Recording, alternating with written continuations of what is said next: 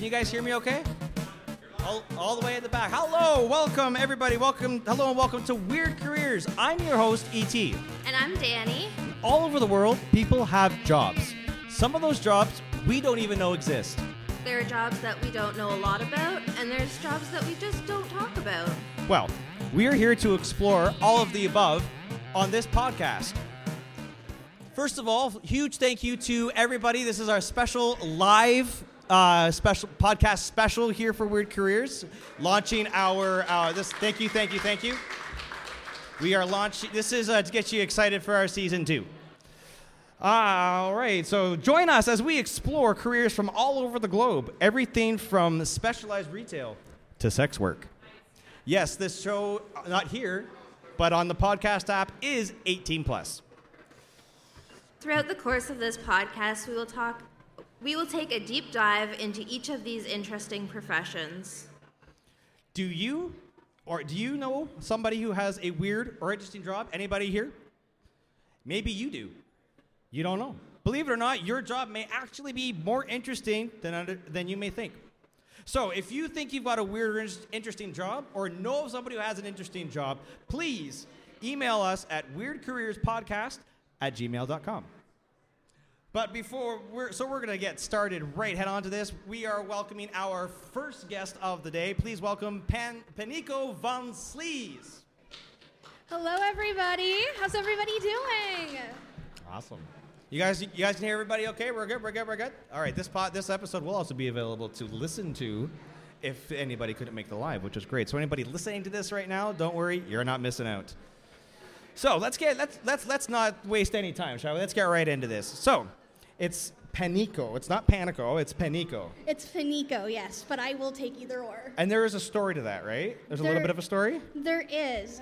So my name originates from a Eiffel 65 song called Panico, and the song is basically about a guy having a mental breakdown, and it was I think it was in Italian. So it was this like funny weird thing because everybody was like it's like a rave song, so everyone's like bumping, but he's describing having a mental panic attack and being like, ugh. So that's where I got my name from, and originally it was Panico, but then it got changed to Penico because one of my good friends mispronounced it and called me Penico, and that's how it stuck. Awesome. That makes sense. Awesome. So before we get into the nitty-gritty of everything that you do, just tell us there might be some people here who do not know what a drag queen is. I know there are people who have never been to a show. They have never seen RuPaul. So what is a drag queen? Without any spoilers, what does a drag queen do? I would say a drag queen performs, expresses themselves. Drag is really just the play of gender. It doesn't matter what you have underneath of your costume.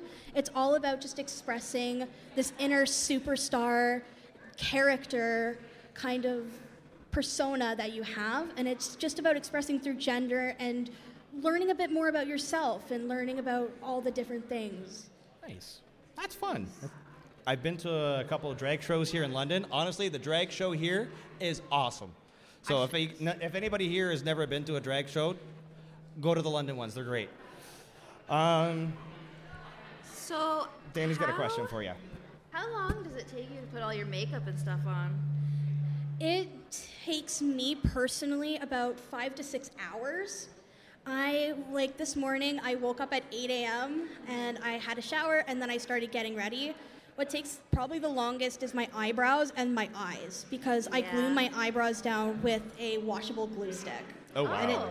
And I put powder on top, and that drying process takes a long time, and if you mess it up, you have to start over again. That's jeez. horrible. I was doing mine this morning, and it took so long. I don't normally do makeup at all. I was there. She was in there for forever.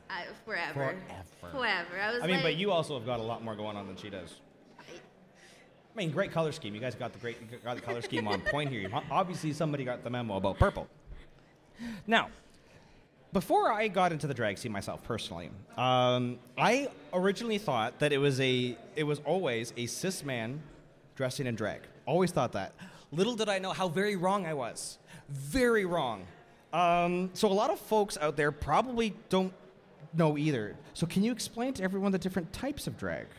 Well, so a lot of people know when they hear the term drag, they think of drag queens, but there's so much more than just drag queens. There's hyper queens, which are females who identify as females who do drag. Wow. There's drag monsters, which I like to consider myself a drag monster creature. So I kind of play on the idea of monsters and creatures and more fantasy than looking like a real woman. There's drag kings who can be any gender, and they perform the masculine side of drag. Nice. And they do all the masculine kind of like that kind of stuff. And there's some femininity in there too. Nice. And then you got, of course, your regular kind of everyday drag queens. But yeah, drag, what's cool about drag is it's really so inclusive. And I wish people knew that more, that it doesn't matter really what's underneath like your costume. Anybody can do drag. Drag is Awesome. just an expression of gender and just finding more about yourself. I love that. That's amazing. I love it. That's great. Yeah. So let's go back in time. How did you become a drag queen? Like, how did you know you wanted to do that? So from a young age, I've always loved dressing up. I was a theater kid.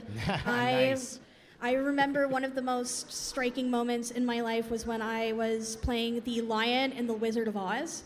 And I was this I forget how old I was. I was in grade 6, and I was walking down so basically my school had different pods. And I was walking down to the gym, and I had the lion costume on, and I had a cape, and I had 2 kindergartners behind me holding the cape up, and I was doing this, like the queen. Nice. And that was just so fun for me, and that just sparked this love of costuming. And then I got into cosplay, and from cosplay, it ended up, because of the pandemic, I couldn't go to cons anymore.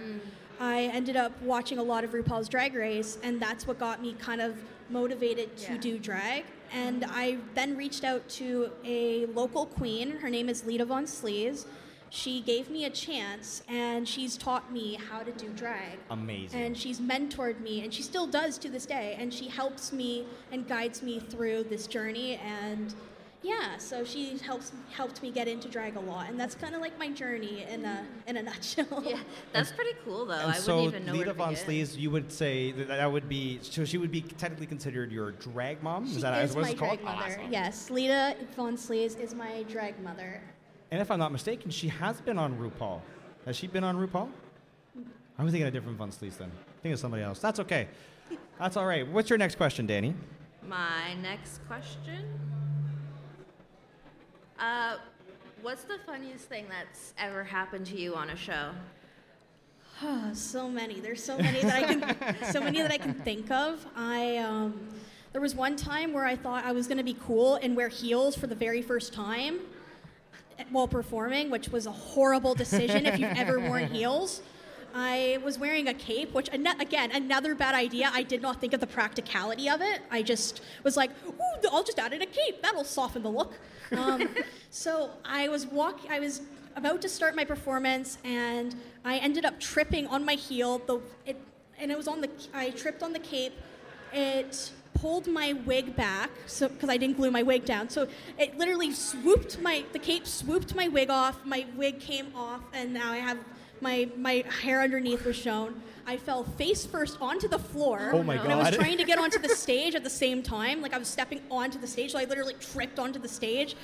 And I'm just like trying to pretend like that was part that I was like I planned that, and that was just like part of the gag, you know. Yeah. I totally planned it. No, I didn't. No. I mean, at least you were quick on the ball there and got it less embarrassing. That's hilarious. It's improv. It is. It's gotta truly improv. Literally roll with, not literally, but you got to roll with the punches. It is. Like, sometimes I've forgotten words. I just roll with it. That's the beauty of live shows. Anything can go wrong at literally any time. I am just going to take a moment before we move This on. episode is brought to you in part by Start.ca. Start.ca is your friendly neighborhood internet provider and Comic-Con sponsor since 2016. They've won over 25 awards for #1 internet in London, and here's why. internet faster than the speed of light with packages starting at only $55 a month. Tech reps who will be your superhero with 24/7 local support. No activation fees, no contracts, and no surprises. We smash, bam, kapow those to the curb. They support the local community, so don't delay. Join start.ca today. So obviously there are many ups and downs to being a drag, to being a queen. What are some of those downsides? One of the downsides that I think a lot of people don't realize is that emotionally it is a lot because you have so much going on all at once. You want to make sure you have your numbers set. You want to make sure you have your costumes. You want to make sure you have your makeup. You want to make sure you have everything with you at all times. So it's constantly a lot. And then you have to juggle shows, potentially, because I know some people will do 2 or 3 shows in a day. And so it's like here, there. And if you're planning shows, which I actually plan and run my own shows, and I found that there's stress on that because I need to make sure my cast is all good, everyone has everything, and of course then you have the cost of drag, which is very expensive. You don't necessarily need money to do drag, but I find that having good products definitely helps a lot. Of course, absolutely. Oh, yeah. You always get what you pay for. Absolutely. You do. You for really sure. do. That actually leads us into the next question of your outfits. Do you actually make them yourself? I don't. I have made outfits in the past when I have done cosplay. Right. However, the outfit that I'm wearing today, my mother actually made for me. Ooh. Oh. And she had been working the last week on it very hard for me, and I just wanted to give her a little shout out. She did an amazing Nice. job. She actually made another costume that I wore for Pride this year. Oh, okay. Other than that, I would say most of my stuff comes from a site called Coquetry Clothing. Okay. Nice. It's very good because they're very size inclusive. They do free custom sizing. Oh, that's really amazing. good. I love that. Yeah. That's awesome. But do you have any advice for anybody who's looking to be a queen or to get into the drag show, the scene? Just do it. Like, I know that's like a very like basic thing to say, and I'm sorry to Nike everybody, but just do it. Nike is not one of the sponsors of this show. We are not. This is not sponsored by Nike. But it's one of those. Drag is one of those things where if you want to do it, just go out and do it. It doesn't matter what you identify as. It doesn't matter anything. Like, it doesn't matter who you are or what you do. If you want to be a drag artist at any point, just put on a wig, put on some makeup, reach out to a local venue, reach out to local performers, and say, hey, I want to become a drag queen. Where can I go to become a drag queen? And just start your journey. Nice. I want to say right now on this podcast that if anybody ever wants to start drag, my Instagram is Paniko Von Sleeves. Please just message me. I am more than happy to help anyone who wants to get into drag. Amazing. With advice, or if they need help with anything, I'm here. Absolutely. And as soon as this episode is uploaded, and if you are listening to this now, obviously it is uploaded. So we'll make sure to have all of your socials in the description below. So this is probably one of my favorite parts of the panel. I want to open up the mic to the floor. Does anybody in our audience have any questions for Come on over.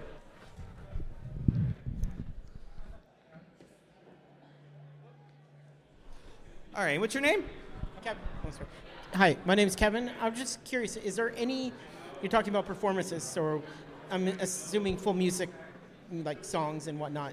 Is there any particular song you wish you could do or are planning on doing? There are some songs that I want to do, but I'm waiting for the right moment. I really want to do some Nine Inch Nails song. There's specifically one Nine Inch Nails song I want to do, but I am waiting for the right place and time to do it. That's awesome. That is. That's awesome. Do we have any other questions from the floor for Panico today? No? Thank you very much, Kevin. But we do have one more question, and it is our signature question that we always have to ask at the end of every episode. Danny, take it away. what did you want to be when you grew up, when you were younger? Like, what was your initial, I want to do that? Surprisingly, I actually never had one of those. Oh. I kind of never knew what I wanted to be. I was kind of just open to whatever the world kind of had in store for me. Right. I never really had anything specific that came to mind. As time went by, I guess an artist was something that was definitely something I wanted to do. My parents pushed art very much. Yeah. It was basically like, do you know how like academically they'll push academics? Some parents push academics. Yeah. My parents pushed arts and performing. Awesome. So Oh. that was my kind of thing. So I would say probably if we're going into the nitty gritty, an actor, but like when I was young, I never really had a plan. That's fair. I wanted to be a nurse, but then that didn't happen. It's a lot of school. That is It's a a lot, lot of of school, and my school. back would not, I wouldn't be able to. Fair. Fair. It's a lot of work. Right on. Well, thank you so much, Panico, for coming on today on the episode today. Hey, everybody, please give a huge round of applause and thank you to Panico von Slees for coming on to Weird Careers today. Thank you so much for having me. I really appreciate you allowing me to talk about the amazing art form that is drag. Fantastic. Thank you so much, Panico. And if you got, just so you know, we have a wonderful drag show in the main hall at 4 o'clock, and you'll be able to see Panico. Yeah, I did it. No, Panico. Panico live at 4 o'clock on the main stage. So thank you again so much, Panico, for coming on today. Thank you for Yeah, having thank me. you. Thank you. Our next guest is Laura. Laura, come on up to the stage.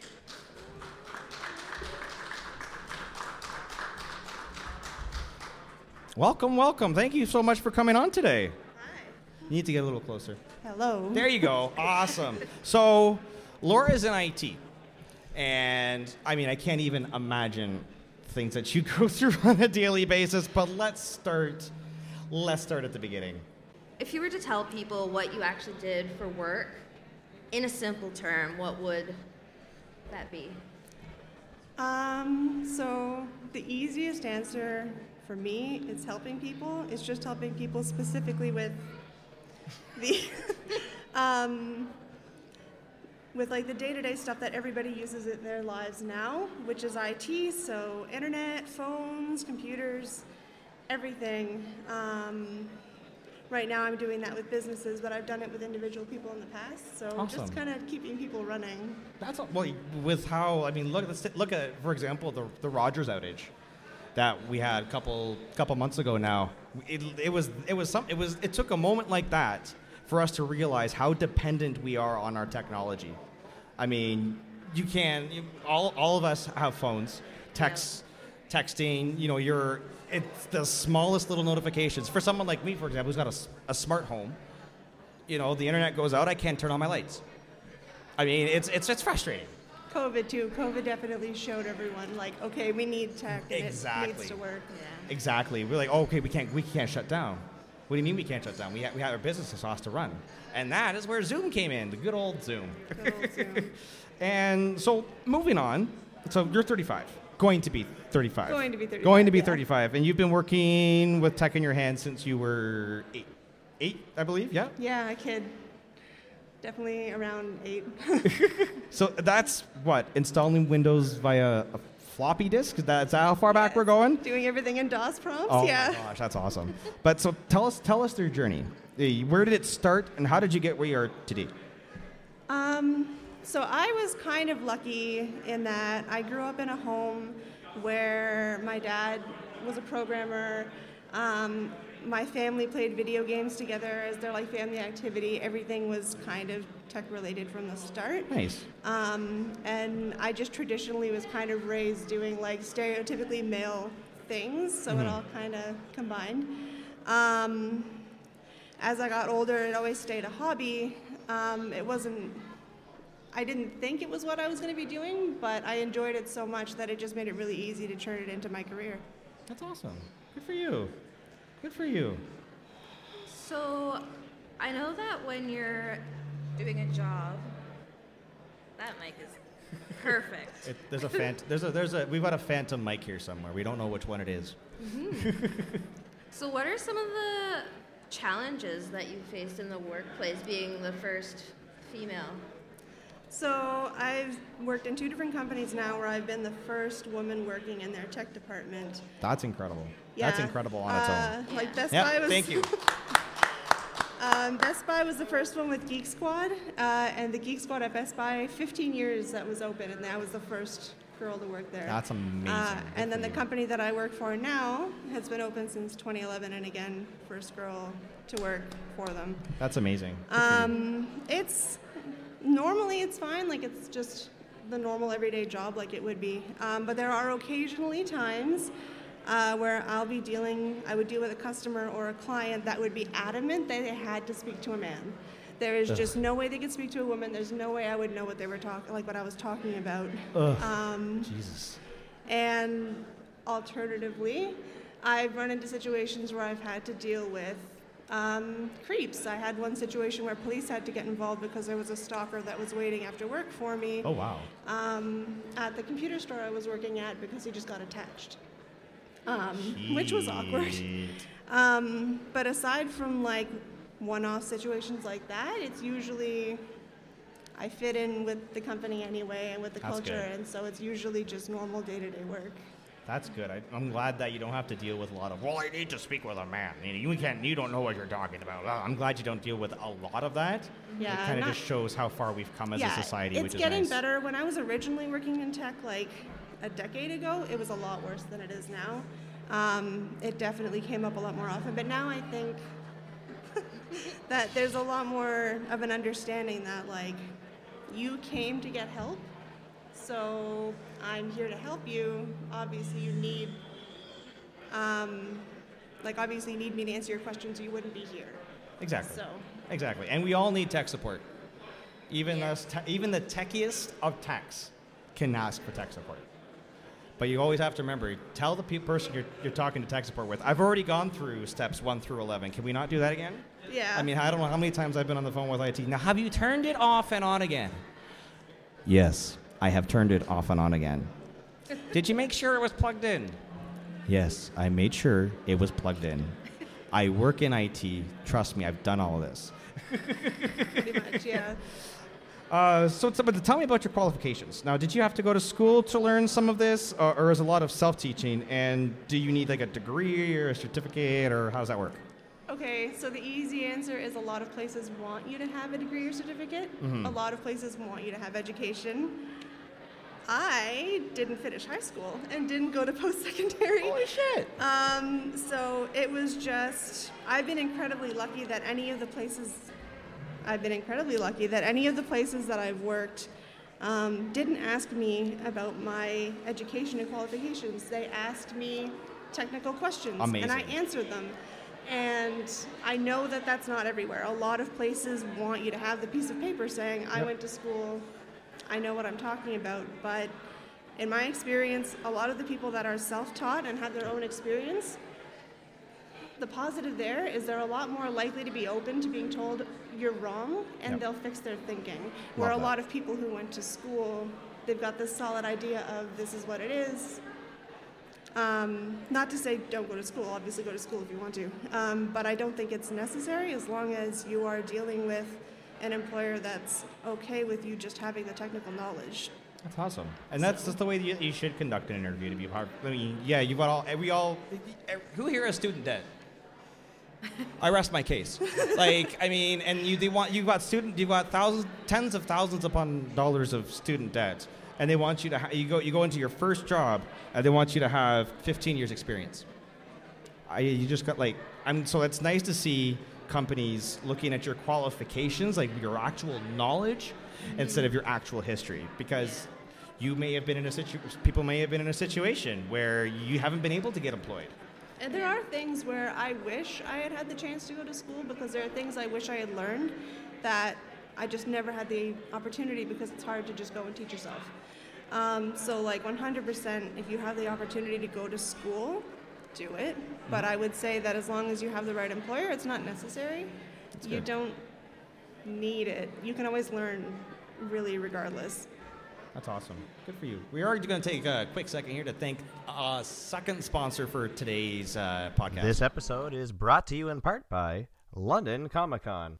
From cosplay to board games to podcasts to pop culture, London Comic Con has it all. The biggest pop culture event in southwestern Ontario. So you currently work for a company. Is it now? It's DAGI or is Dagi. Dagi. They- Thank you. yeah. I'm like Dagi. I don't know. I see 4 letters. Yeah, Dagi. It used to be Digital Advantage, but they like shortened it, so now it's Dagi. So what does the graphic and what's the I stand for? It's just, yeah, Digital Advantage. The name was just Digital Advantage before, and they were just like, hey, it sounds better. And if a we couple shorten it. extra letters in there to make it interesting. Oh, Yeah, yeah. And they're a 4-person IT company right here in London. So what does a typical day look like for you from beginning to end? So the start of my day is just checking to see if anybody's made any requests to have any work done. And that's a lot of what's going on throughout my day. Every day is a little bit different, though. Some days, there's no real fires to put out.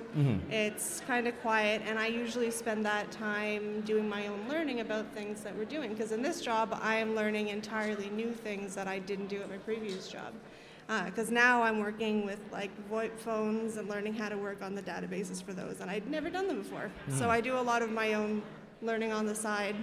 But then there's some days where it's literally constant fires being put out, and it's companies sending in urgent requests because they're like, we can't do any of our job unless you fix this. Pretty and much. Yeah, and those days are intense, and those days can be really stressful. Oh, yeah. But it's also a really good feeling to resolve that. Of course. Like, if we have a Absolutely. really big job come in, it feels really good to collaborate with my coworkers and fix it. And that sense of accomplishment is just, especially after something really complicated. My I totally get favorite it. is when something starts working and we don't know why, but we're just like, okay, It's that's working. good, it's working. We're going to leave it alone now. It's good, everything's fine. That's awesome. So we've talked a lot of cons about being a woman in the industry, but what are some of the perks? Not necessarily just being a woman in the field, but just being a techie in general. So being a techie in general, it's not really a perk for me, but it's a perk for other people. All of my friends and family come to me now whenever they need anything done, and I fix it. That makes sense. There is one kind of perk, I guess, to being a woman in the field, and that's that there aren't a lot of us. And That's because true. there aren't a lot of us, I feel like there's a little bit more of a bias towards hiring us now that companies are understanding that we can do the work.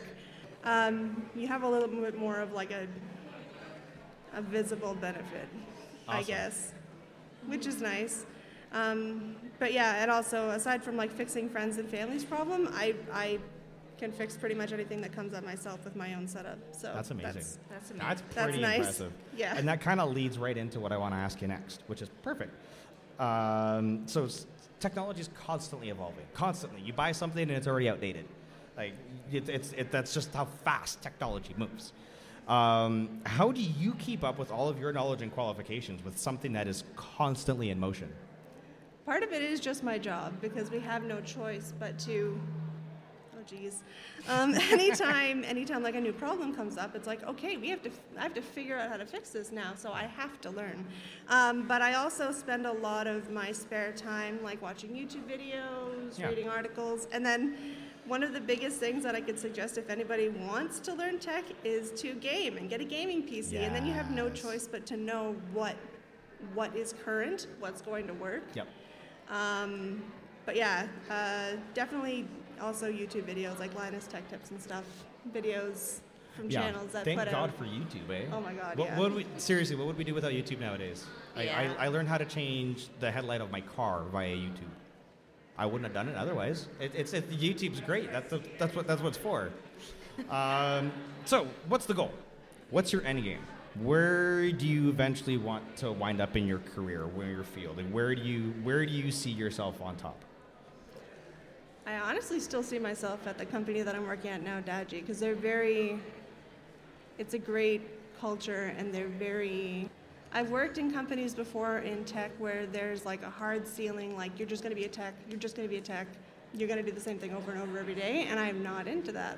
The company I'm working for now, there's no boundaries really at all.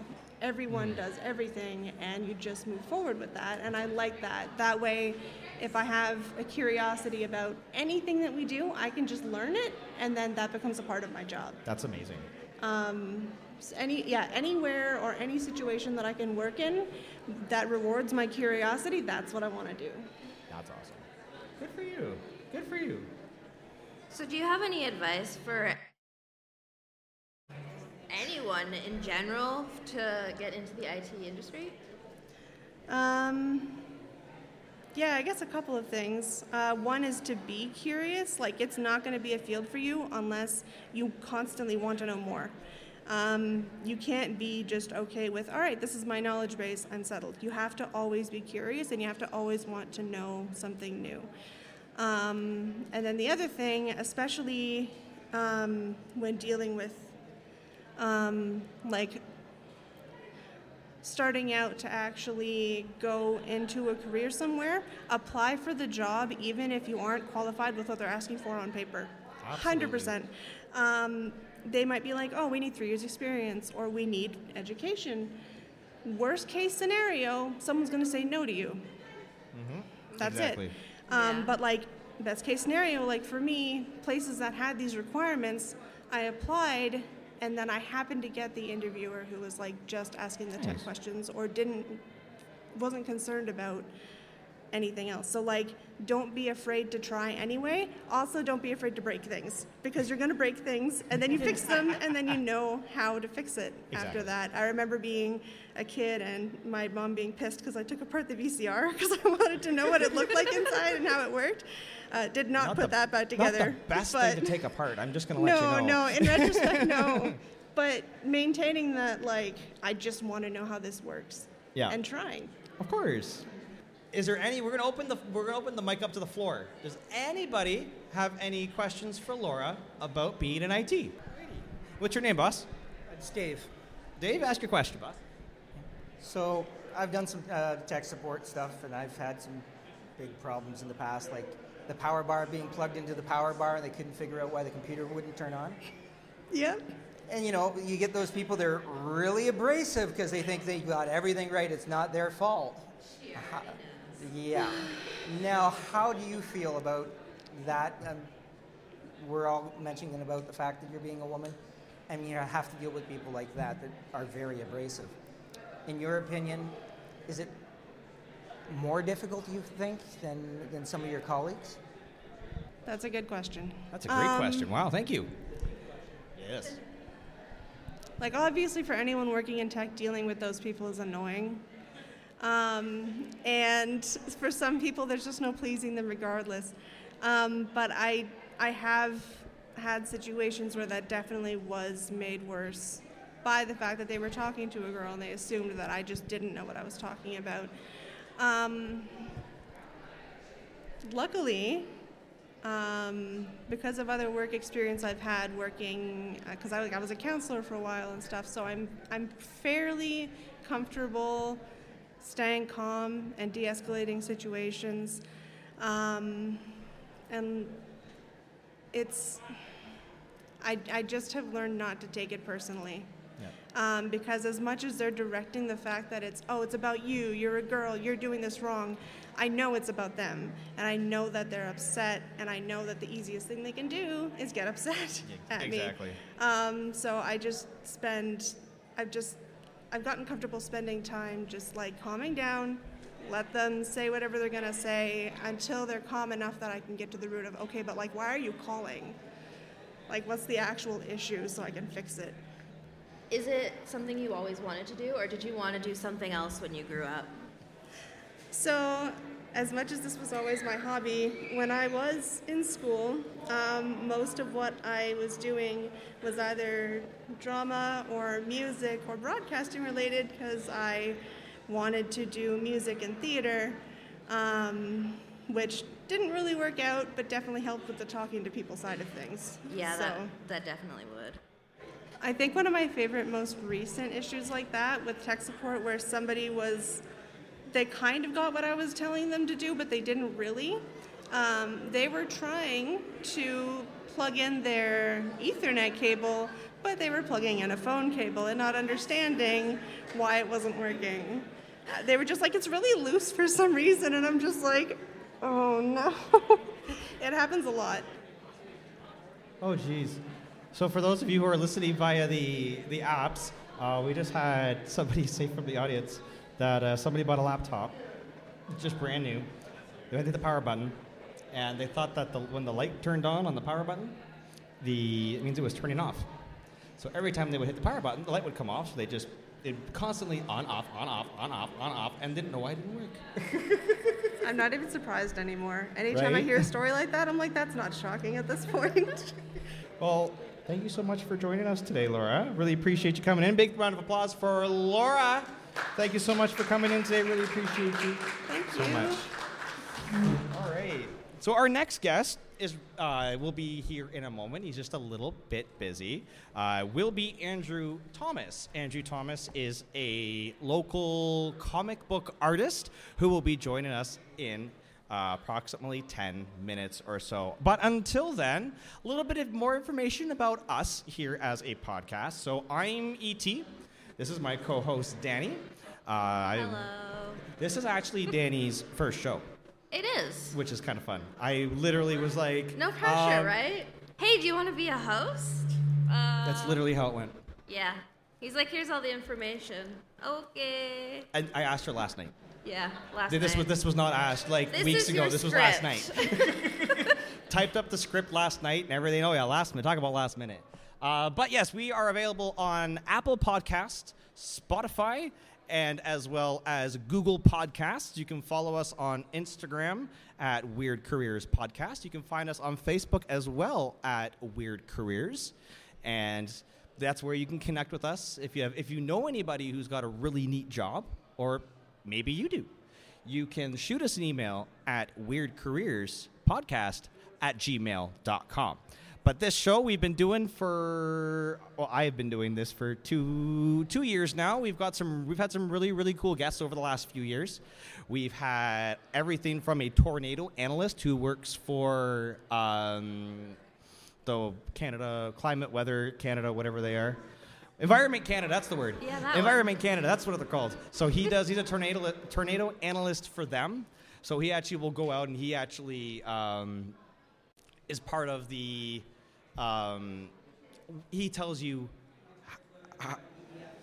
exactly the EF score. So, and believe it or not, what I actually found really interesting is that EF rating is not actually based on like swirling winds or anything. It's actually the damage it left behind.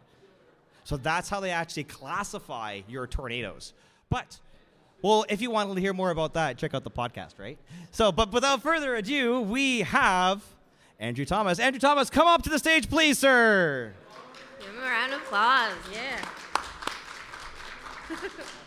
Alrighty, so we are in the last leg here of our podcast. Welcome. Thank you. And I'm sorry I'm late. No, it's okay. You were drawing. It's okay. It's your it's your job. That's what we're here to talk about. Right, so it's right. all good. So before we get into the nitty gritty, Yeah. what is Reader's Digest? Like short Oh, and so sweet, like the what do you do? very short. Okay, so I'm a cartoonist and primarily I'm a comic book letterer. Okay. And yeah, I'm one of the very few comic book letterers that kind of go around, go to conventions and mainly because originally that wasn't something I wanted to do. Like I never pursued or I never intended to pursue a career in lettering, but it kind of it was something that I had to learn to do because I was doing my own self-published comics and Nice. and they someone gave me a great piece of advice saying that learn how to do how to do lettering properly. Exactly. Or else it kind of takes away the reader from the book. If it's done poorly in a comic, then it just takes you out of the experience, and it doesn't mesh with the art as well. So like the letterer's job not only is to put the words of the script into the book so you can read them, but we're also trying to match the style so that way you're getting the whole complete package, the experience kind of. For lack of a better word, the lettering should fuse, complement the art style. I would say, yeah. So you must have impeccable penmanship. Ironically, no. That's hilarious. Ironically, I actually have terrible penmanship, and no. In today's day and age, comic book lettering is done digitally. Yep. Yeah. So I would say maybe like 10% of letterers maybe in the industry do it by hand, like traditionally. Oh, wow. But even then, that takes a long time. So not only doing it digitally is more efficient, but it allows. There's a lot of wiggle room, and there's a lot of room for error as well. So that way, by the time a project comes to a letterer, the deadline is tighter. Yeah. So it's kind of like there's a little bit of room to play with, but it allows the turnaround to be a little bit quicker than if you were to say we do it traditionally. Okay. Yeah. Nice. Right on. And Danny's got our next question over there. Yes. What was your favorite run of comics that you grew up with? So growing up, I didn't really get into reading comics until I was a teenager, and so it was mainly in high school. And the high school library had a really nice big selection of graphic novels, mainly Batman. So I was reading Nice. a lot of like the key classic Batman stories, like The Dark Knight Returns, The Killing Joke, The Long Halloween, which is my favorite of Nice. the bunch.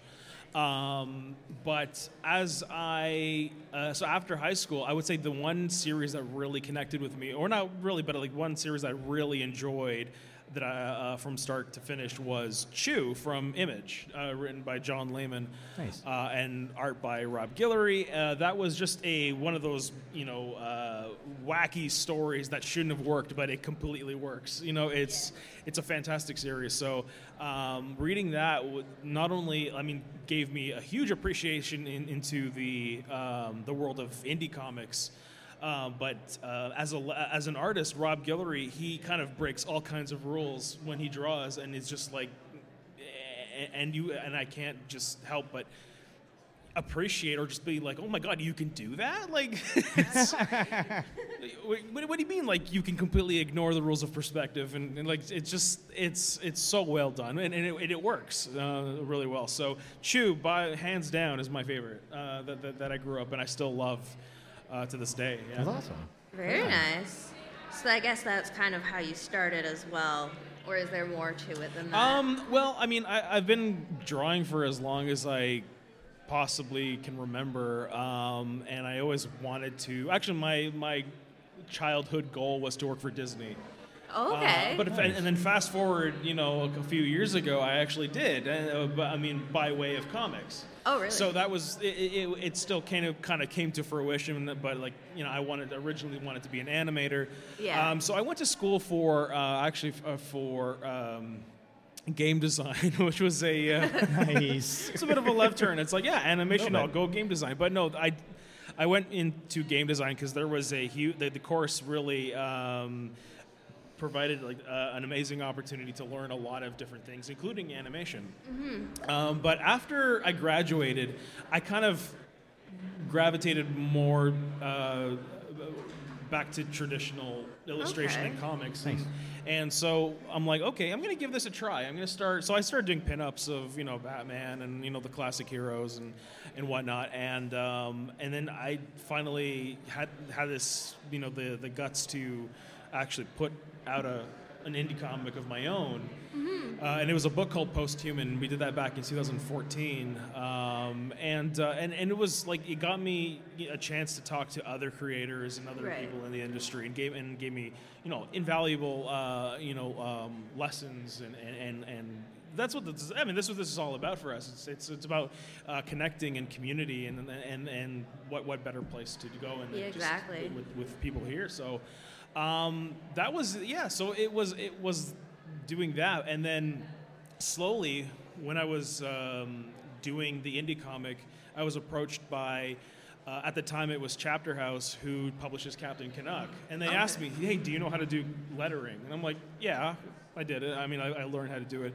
They said, "Okay, well, we have an issue of Captain Canuck that needs to be lettered, and we need to, it needs to go right out the door." I'm like, "Okay," so but then maybe like 8 or 12 hours later, I sent them the draft, and they were happy with it, which was great. I mean, that was the one thing I was worried about. It's like, oh my God, I better not screw this up. It's Captain Canuck. That was kind of like my foot in the door moment. Nice. And then they came back and they said, oh well, here's another one, and here's another one, and it just kept going until they asked me to be their in-house letterer and then work on all their titles. That's cool. So that's where the majority of my career has been with them. And so they did all the spin-off titles like Northgard, Fallen Sons, everything that's in the Captain Canuck universe. Yeah. Eventually comes to me. That's awesome. Yeah, which is pretty cool because now, so they've been acquired by a company called Lev Gleason, and that name is actually, I mean, for those, I guess comic history buffs might recognize that name because Lev Gleason was an actual person from, I think it was World War II era.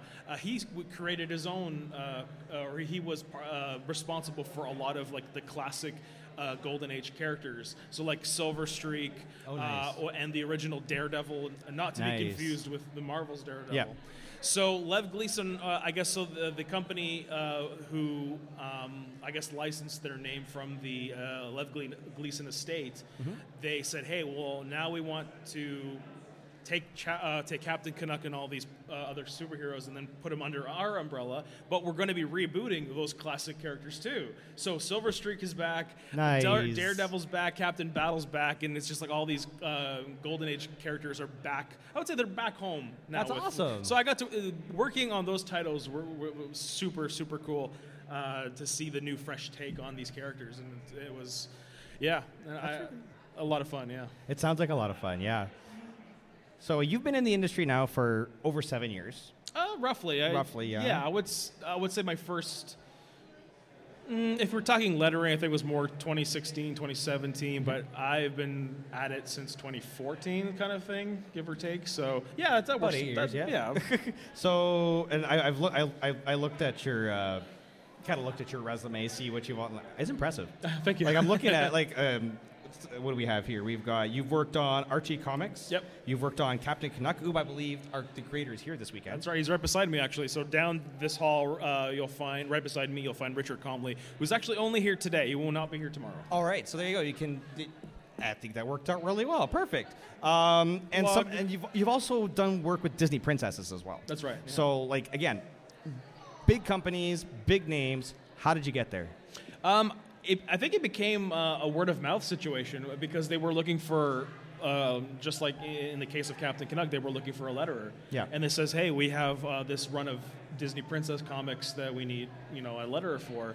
And they had a unique way of doing it. So typically, I do all my lettering in Illustrator, Adobe Illustrator. Yep. But they wanted me to do it in InDesign. And I've never used InDesign. I should, but I just have my own way of doing things, and InDesign wasn't one of them. Of course. So I went down to the office, and they showed me, they actually showed me in person everything that I needed to do. And I'm like, okay, it was fairly easy enough to pick up. So, and then we did that. The publisher was called Joe Books, who unfortunately went out of business a few years ago. Yeah, it was kind of a bummer. But it was a lot of the time it's become a word of mouth situation awesome. Where people say, "Hey, I need this," and lettering now has given me a big opportunity to become an advocate for that part of comic book production. A lot of people don't realize how much actually goes into it, and a lot of when you go to Comic-Cons, a lot of the big names. Yes, they're writers, artists, and stuff like that, and they're fantastic at what they do, but a lot of people just don't realize that there are other people on that book. And so it's a very underappreciated art form. So, getting to do this allows me to, talk about it, getting to be an advocate for it, and saying, hey, it's an art form in itself, and yeah, this is what we do, and you come and talk to me about it, and oh boy, feedback, and you come talk and you learn something about it. So it's been really cool. That's awesome, man.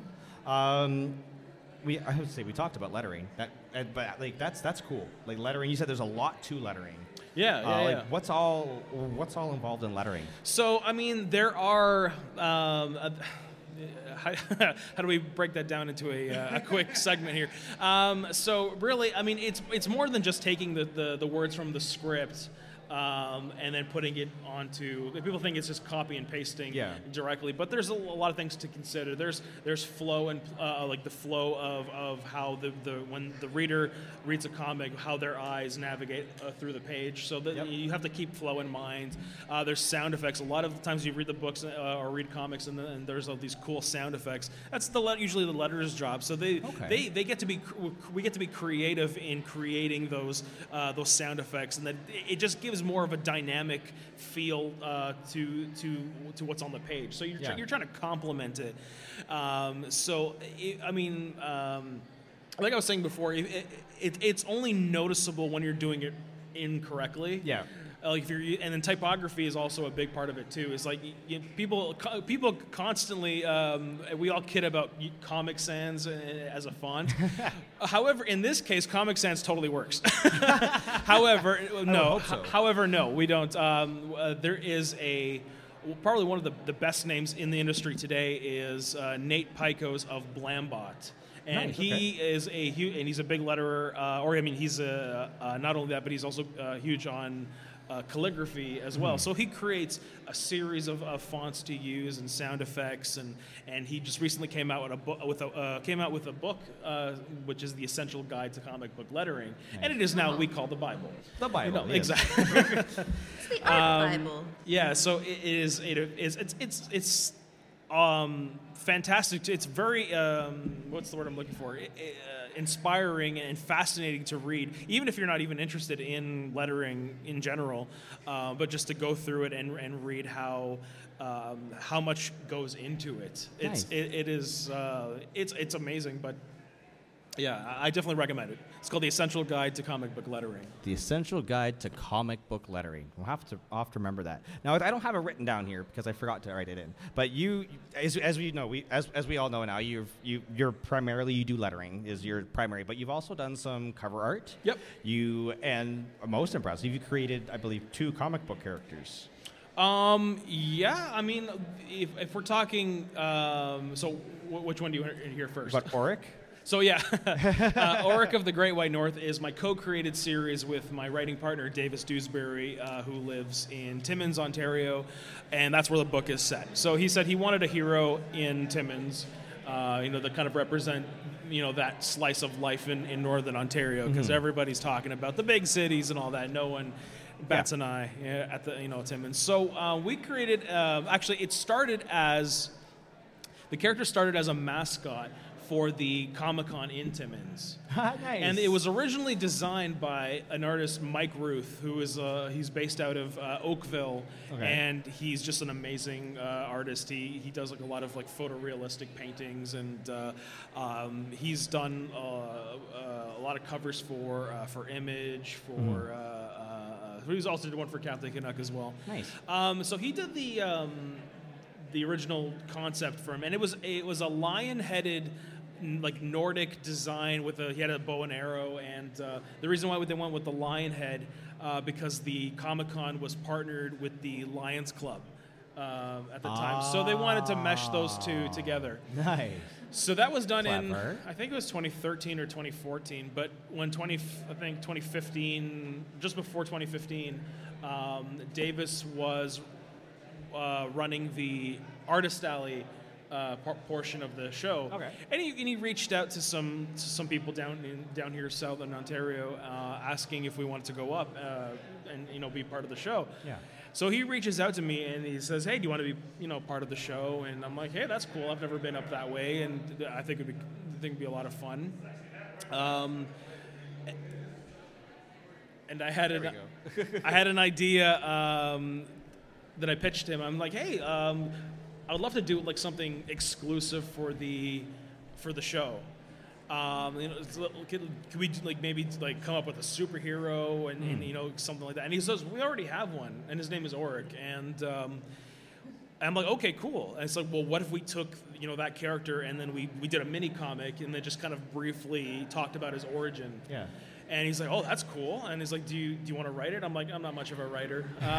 So he's like, well, I've dabbled it here and there. And he showed me some samples of his writing. And I'm like, hey, this is pretty cool. So I'm like, okay, let's do it. So he comes back with like a 10-page script. And I'm reading it. I'm like, wow, this is really well done. And I'm like, this is, you think, this would be more done by a professional writer. Not to say at the time he just writes for fun. Yeah. I'm like, no, this is legit. So we draw it, and then we announce it, saying, "Hey, Orc of the Great White North is getting his very own comic. It's going to be the original plan was going to be an annual thing. Yeah. So an annual mini comic, Mm-hmm. that will give you a small adventure or a small story every year, and that was the plan. I'll go every year, and we'll do this, and we'll promote it. Nice. So word gets around, and then Davis is like, "Hey, I'm getting requests for interviews from CBC, CTV News, and all that nice. stuff." So he does all the press and for that, and so we did a run of 200 copies, thanks to some local sponsors. That's awesome. It was really That's a cool, lot. and we all but sold out. That's awesome. Good People for you. really dug the idea. So Davis and I, after kind of letting that weekend cool off, he's like, "Do you think we should continue this as a regular series, like an actual?" And I'm like, "Couldn't hurt." Why not? Yeah, why not? What's the worst that could happen?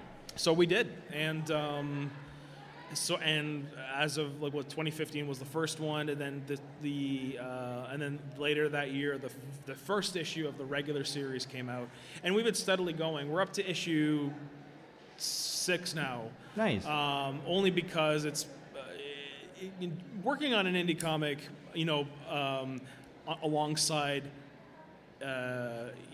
Actual paying gigs and stuff trying to fit that into your 9-to-5 job is really tough. So we've done 6 issues plus a few other annuals. Like we went back year after year, and we'll continue the tradition of doing an annual mini comic alongside the regular series. Nice. Which was really cool. And it's been a lot of fun. We got a really talented colorist from Quebec, Nice. who's been a friend of Davis's before I came along. Perfect. And so with her colors over my work and his writing, it's just been it was just harmony Nice. to work on. That's And good. yeah, That's so good. it's been a lot of fun. And yeah, when we're still going strong, we've recently put out it's I would say not a spin-off, but it's like a separate storyline and it has Auric in World War II. Oh. And it's written by Mark Shaneblum, who created the original Northgard. Nice. And drawn by Dan Day, who's done work for everybody. So these are 2 Canadian legends That's that got to work on the book. cool, and man. we kickstarted it, and it was super successful. And we have issue 1 at our table now, and That's for that awesome. book. So it's been super fun. And not to mention that our books, or the org books, you can actually catch them in the background of a few episodes of Private Eyes on Global TV. Oh, really? Yeah, they came up to us and they're like, "Hey, we have an episode of Private Eyes that we're going to be doing that's actually going to be inside a comic book store, or one of them is like, well." One was inside a comic book store. The other one was in the bedroom of some guy who kind of cosplayed similar to Org. It was like a medieval. They were looking for something like medieval, Yeah. and Org has a sword as a weapon of choice. So it was pretty cool. I gave them copies of the book and posters and stuff like that, and they put it in the room as set dressing. And so we're all waiting for the episode's release, and then we're waiting for the scene to come, and then they actually the first episode we got to do that. They you could see it on the walls and stuff, but then they actually ended that scene with a close-up of the book. Oh, That's pretty. It was a close-up of the book. It was so dope. That's Yeah, badass. so it was so dope. So yeah, I forget the original question, but Oh, we were just talking about Auric. We were talking about your comic book character. yeah. that you So that's created. more, and I talked about the history of the creation, but Yes. So when people ask me about Auric, the elevator pitch really is, what if He-Man turns into a Thundercat? Oh. Yeah, so that's the elevator pitch. The long form version of that is that Auric used to be a gold miner in 1912 or 1920s in Timmins, and they were working in this mine when they were chipping away at axing the walls or with the pickaxe, and they struck this panel in the wall, and this mysterious gas starts unleashing. And it fills the entire, cave, and everybody gets infected and starts turning into these monsters. Yeah. Including Auric. So, this is all happening, and then this Inuit goddess appears before him and gives him the power to control it. Oh, wow, cool. So, like, now you can, control it at will, and now it's your job to kind of vanquish this evil. And That's so cool. he I like spends that. the next 100 years, fighting these monsters. Nice. Including the wars. That's where, and so our series picks up after his retirement, where he thinks he's won, Yeah. but they start showing up again. Oh, Yeah. okay. So it's kind of like an old man. It's like okay, He-Man turns into a Thundercat, but it's Old Man Logan. So. Love it. Yeah. I love it. No, so it's been a lot of fun, and then every issue kind of has a flashback scene to a pivotal moment in his life, and then that we have the first World War II story, so you get to see him in that part of his life. So the stories are endless because we've picked up 100 years later, and you have all that to all that time to kind of tell stories. Oh, exactly. Yeah. Yeah. So Nice. that's I think where Davis was really genius in writing that story for the present day. That's awesome. And then we can kind of like piece by piece, piece all his history together, as we go. So Nice. Yeah. So sounds like Auric might be one of your favorite books released under your name. yeah, as a co-creator, I think that's probably like the book, or that's the book that I credit myself the most. Yeah. Is because it's been a labor of love to work with these guys, and we're all good friends. And every time we meet, in Timmins, we're always, it's like it's kind of like a family reunion once a year, and.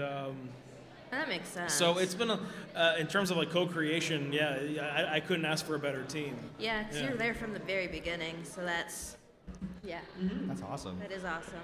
I'm going to take 1 second here to just thank our last sponsor of the day. This podcast is brought to you by Pebble Creations. Like my shirt? You can get one custom made using coupon code LCC2022 for 25% off of your first order. You will be directly supporting this podcast. Pebble Creations, locally made, locally loved. Okay.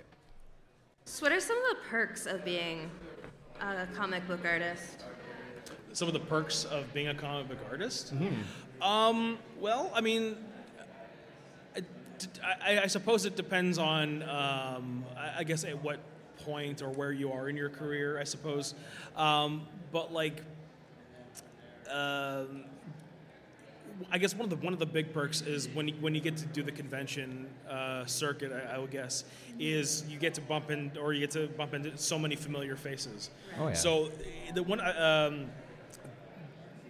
guess the family community aspect of it is a big plus, because like I said before, it's like in many cases it's like a reunion for many people. I get to see a lot of friends and colleagues that I've admired over the years, and we'll get to hang out and get to catch up. So the being part of that community is definitely a big big perk. But I suppose and then once I guess I'll use myself as an example, but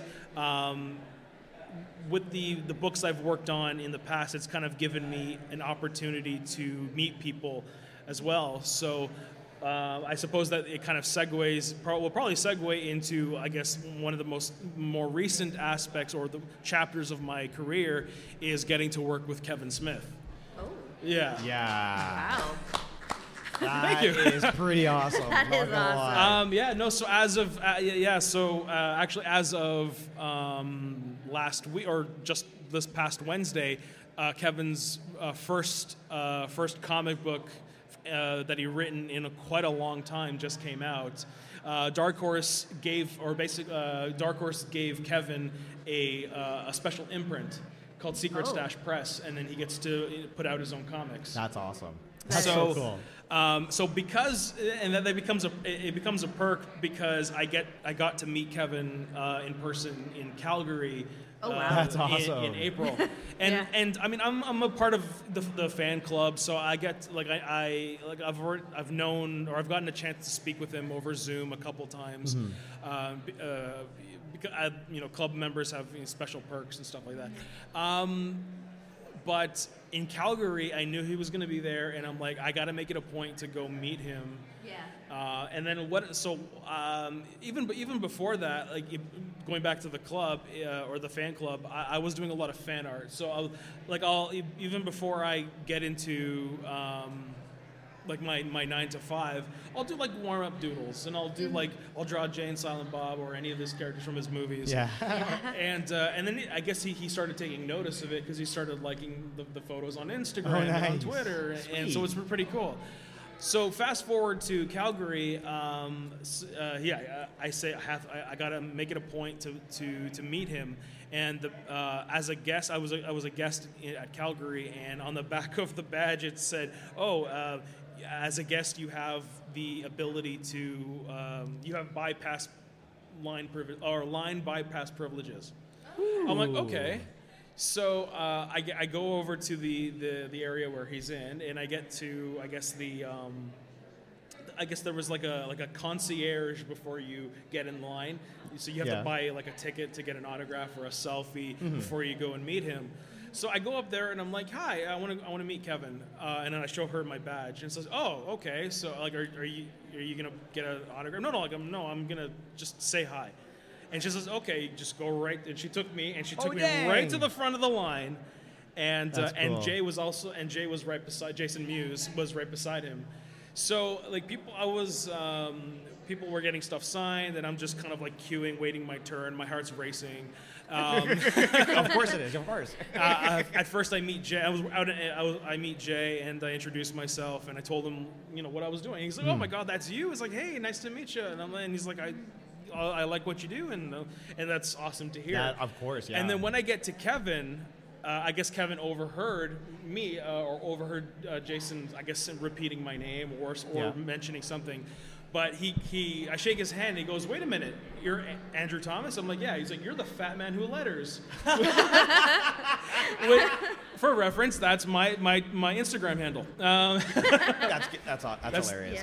Yeah. I'm like, I changed my Instagram handle. I'm like, if I'm going to take this lettering thing seriously, I'm going to go all out. Well, absolutely. So he goes, wait a minute. He's like, you're the fat man who letters. I'm like, yeah. And he's like, so it's like, hang on, is that what you do for a living? I'm like, yeah. I'm like, that's pretty much my bread and butter.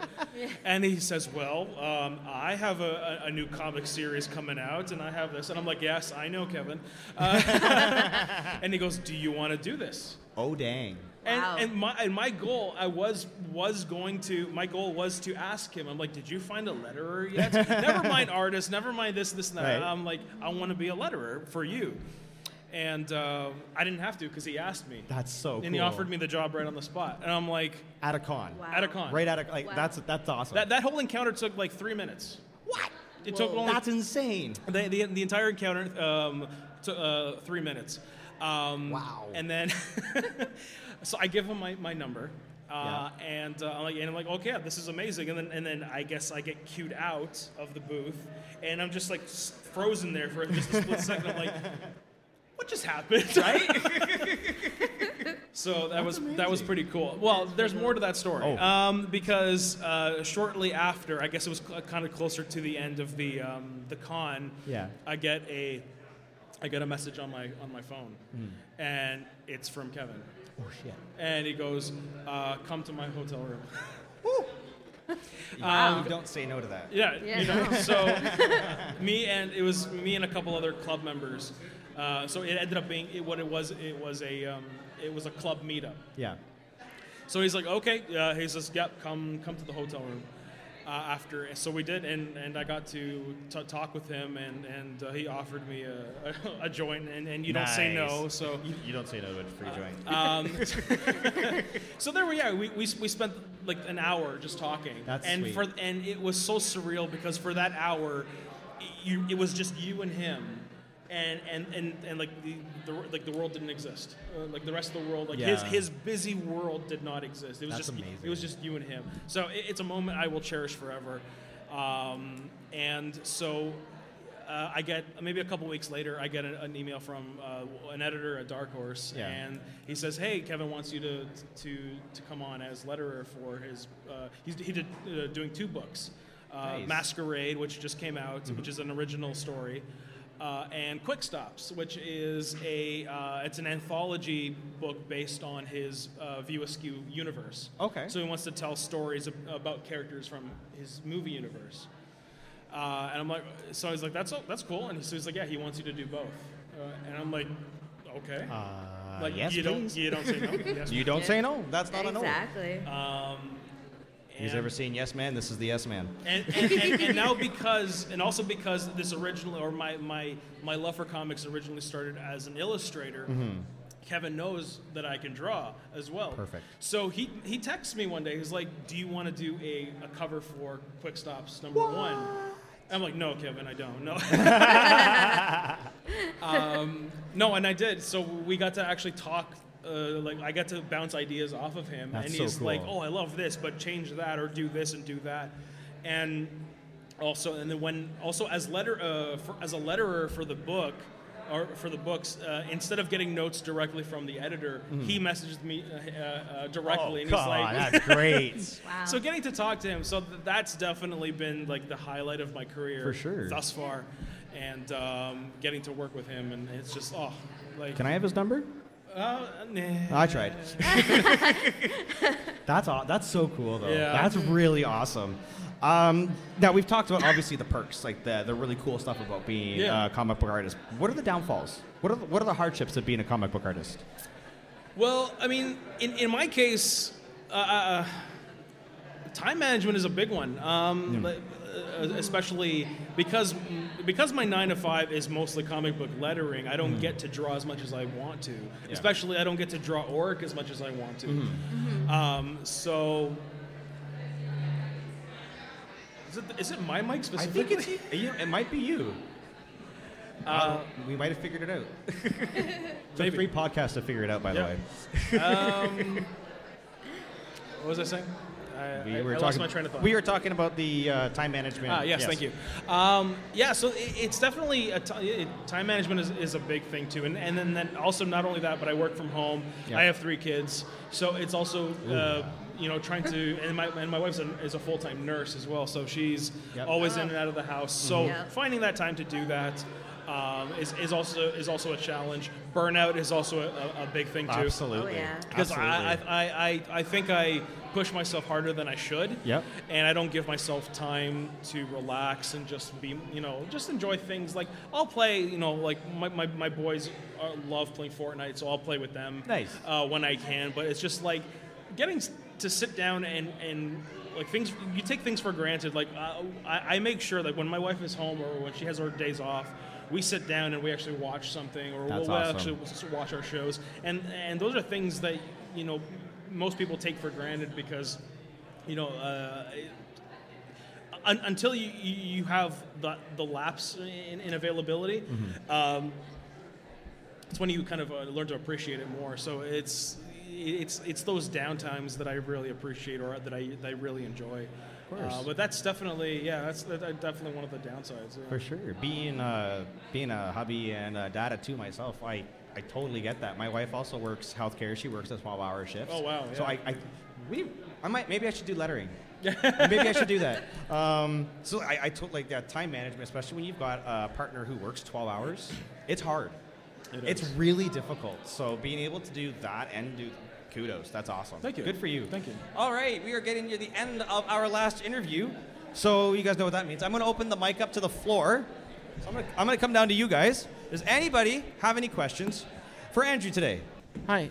Hi. So if you could choose one character or one comic book run, either out there or not out there yet, what one would you like to do? Oh, for me Good to question. do? Well, you know, only because my wife is also a huge Batman fan. I would love to work on Batman in some capacity. We're huge Batman fans, and you should see our basement. It's just like it's funny when I met my wife, she wasn't really into the culture as much as I was, but sort of like over time, she's become more infatuated with it than I am. So she's like, oh, she just yesterday we went to Party City, or was it yesterday? Yeah, it was yesterday. We went to Party City. The boys were picking out their costumes and stuff. She sees a Batarang, just like a prop Batarang, just like on the shelf, and she grabs it. She's like, "This is going in our basement where we have a home theater kind of thing set up." So we have. She was the one. She's like, "Yeah, that's gonna go there." When we went to go to the movies at one point, they had a huge Batman cardboard cutout, and she's like buying that, and now that stands up in our basement. So. I think, yeah, that would be awesome because it kind of brings everything back full circle for me, at least. So I think, yeah, it's an easy answer, but it's I have a sentimentality towards Batman. So Awesome, fantastic. Thank you so much. Does anybody else have any questions for Andrew today? No? Alrighty. I do. It's okay. Danny does have one more question for Andrew. It's what I've asked everyone. When you were growing up, has being a comic book creator always been your thing? Because I know you said you wanted to work for Disneyland. So has that always been what you wanted to do when you grew up, or was there something else? no, animation was, as a kid, that was really the aspiration, was to be an animator for Disney. But it was in high school that it kind of started, that idea started festering in the back of my head. And I'm like, this would be cool. Comics, this is cool. I can, and I'm like telling myself, like, hey, I can do this, or, being as naive as I was, and to this day still am. But yeah, no, it kind of it evolved over time, and then even so, like after high school, there was no. I wouldn't say there was no mainstream courses that you could take post-secondary for comic art. I mean, you could, but there are other alternatives that are kind of in the same wheelhouse. But that's why I kind of went into game design, because of a lot of the different things that I got to learn about, not only graphic design but programming, audio engineering. There was a lot of that they covered. So it was a great experience. But even after I graduated, and I'm looking, you're looking for jobs, you're looking for work, but there's nothing that suited me. Yeah. And I'm like, I'm just gonna, spend the next year, just drawing or developing like a portfolio. Nice. And that's a kind really of what good I did. idea. And then I'm like, oh, and let's go do a convention, Yeah. and just kind of test the water.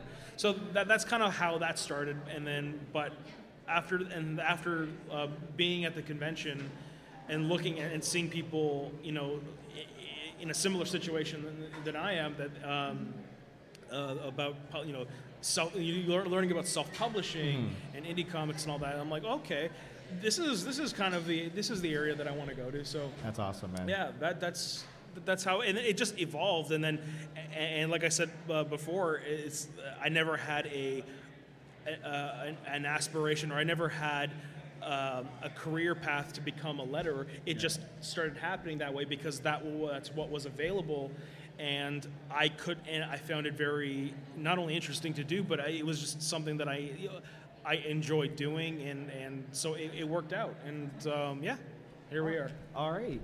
And good timing, because we have another podcast to be coming up on the stage in about 5 minutes. So awesome, perfect timing. Thank you so much for joining us today, Andrew. Thank you. And give it up, everybody, for Andrew Thomas, please. Thank you so much. Thank you to everybody who joined us live and to everybody who has listened to us on this podcast. Join me and my new co-host Danny next time as we kick off our Season 2 premiere. Don't forget to give us a 5-star review on Apple Podcast and Spotify, as it helps us reach more of you. Until next time, I'm E.T. Cheers.